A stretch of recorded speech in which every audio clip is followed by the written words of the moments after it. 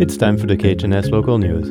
I'm Alan DePreminil. Today in the news, the Alaska Marine Highway System's MV Hubbard experienced a mechanical issue, resulting in a delayed schedule and the cancellation of its southbound Skagway-Haines sailing. Haines passengers bound for Juneau will travel through Skagway first. And a group of Haines residents has formed to study local road safety.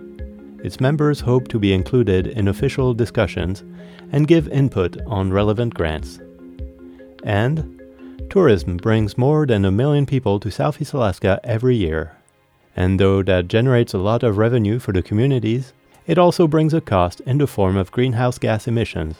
To address that, one of the region's largest tour companies has launched a unique and local carbon offset program. KTOO's Anna Canny has this story. There is a lot of talk about a potential mine up the road from Haines and what its impact would be on the community. This winter, some residents formed a group to try to quantify that impact and contribute to the conversation. Just all, people that were concerned mainly about possible increased heavy truck traffic along the Haines Highway and down Union Street and out to the Lutak dock. Bill Jurowitz is a spokesperson for this new group, Safe Haines Highway. It was formed to see what we could do to mitigate, consequences, and it was also formed to get some idea of what we might be facing. To get a concrete idea of what kind of traffic flow a mine or an ore transfer station would bring to Haines, the group hired an Anchorage engineering firm to do a traffic analysis. The firm completed the document in April. It includes tables showing the amount of truck traffic each mine could bring. For example, it estimates the Palmer project could increase daily traffic through town with between 20 and 34 heavy truck trips, depending on how long the active work season is at the mine. The report uses numbers from an analysis of the mine's preliminary economic assessment to arrive at its conclusions. The same tables show that if Haines becomes a destination for ore trucks from mines in the Yukon, the number of trips would be multiplied. The report also references studies of the effects of highway noise and particulate pollution on nearby residents. Jurowitz says he hopes Safe Haines Highway will participate in future official discussions about road safety. The borough is currently working towards applying for a federal Safe Street grant. A borough official said she had heard of Safe Haines Highways, but had not seen the report yet. Tourism in Southeast Alaska largely runs on fossil fuels. On a busy afternoon in downtown Juneau, a crowd of tourists pour off a cruise ship. Tour guides in brightly colored jackets are controlling the chaos, directing visitors to their whale watches or glacier tours. They're shuttled off by the hundreds on diesel-powered buses. Then, they'll board diesel-powered helicopters, float planes, or boats. So each tour releases greenhouse gas emissions that contribute to climate change. To make up for that, Sitka-based Allen Marine Tours is collecting donations from tourists. The money will go towards installing heat pumps across Southeast Alaska. Electric heat pumps in the region run on hydropower, and they're a popular alternative to heating oil.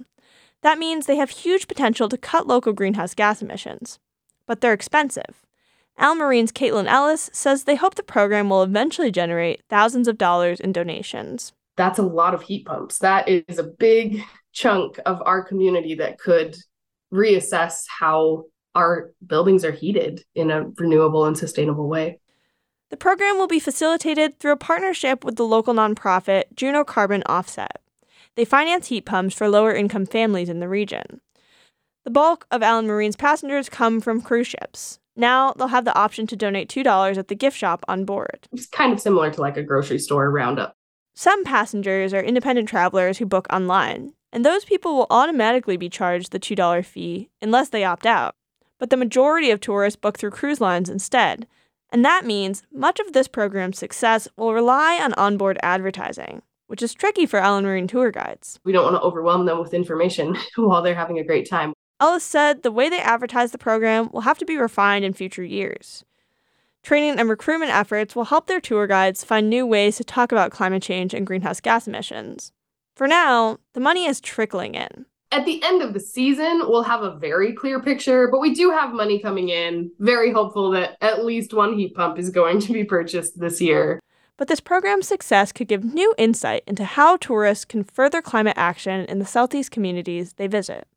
In Juneau, I'm Anna Canny. And tonight's ferry schedule is as follow.